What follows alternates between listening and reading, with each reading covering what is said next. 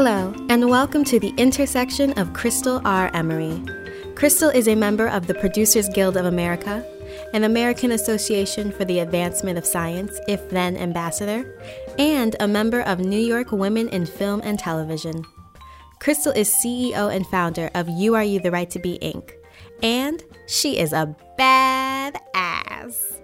Today's topic is injustice in the era of COVID-19. Without further ado, here's Crystal Renee Emery.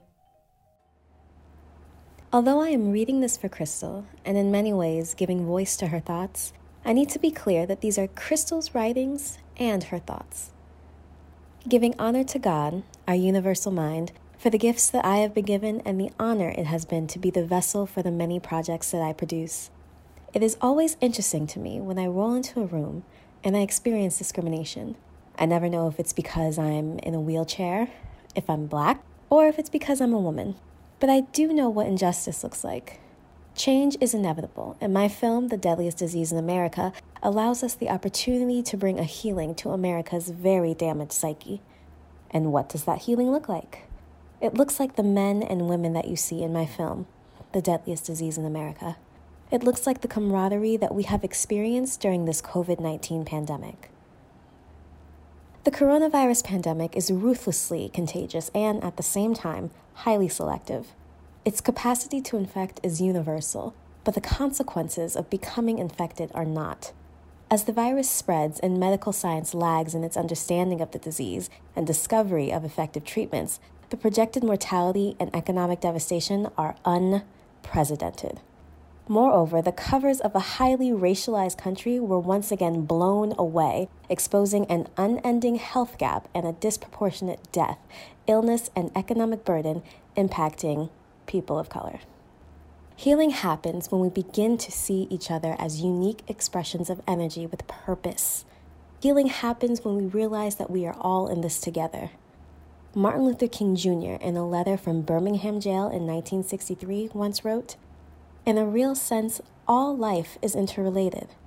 All men are caught in an inescapable network of mutuality, tied in a single garment of destiny. Whatever affects one directly affects all indirectly. I can never be what I ought to be until you are what you ought to be. And you can never be what you ought to be until I am what I ought to be. This is the interrelated structure of reality." Old belief systems die hard, and it doesn't matter what that system is. It could be the system of red lighting, used to keep minorities out of middle-class neighborhoods. It could be the systematic imprisonment of Black, brown, and indigenous people, who make up approximately 71.7% of the prison population, despite being only 31.4% of the general population in the United States. It could be our educational system.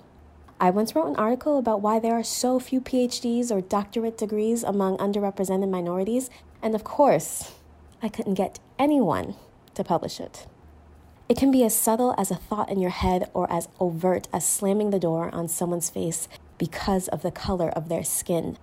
Belief systems don't die overnight, but require consistent diligence in breaking them down. The Deadliest Disease in America looks to illuminate how people can be a part of that consistent diligence. Martin Luther King Jr. states it so eloquently, "Injustice anywhere affects justice everywhere." Am I my brother's keeper? Yes, we all are. And it is to the degree that we understand that it is to the degree that we become agents of change. Love is the most powerful tool that we have in our arsenal. For you see, it's the lack of self-love that allows us to hate others. If you can teach hate, then you can also teach love. What I ask you to do is to join a new love vibration sweeping across the world. People are tired of hate. I am tired of hate. You Are You the Right to Be is a part of that love vibration. It is a part of the prescription for change.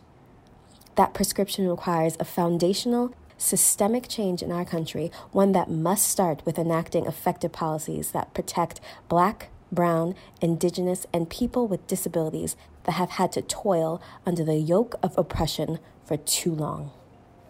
Thank you for joining us on this episode of The Intersection of Crystal R. Emery. Subscribe if you like today's episode and want to receive notifications when new episodes are available. New episodes will be available every Monday and Thursday.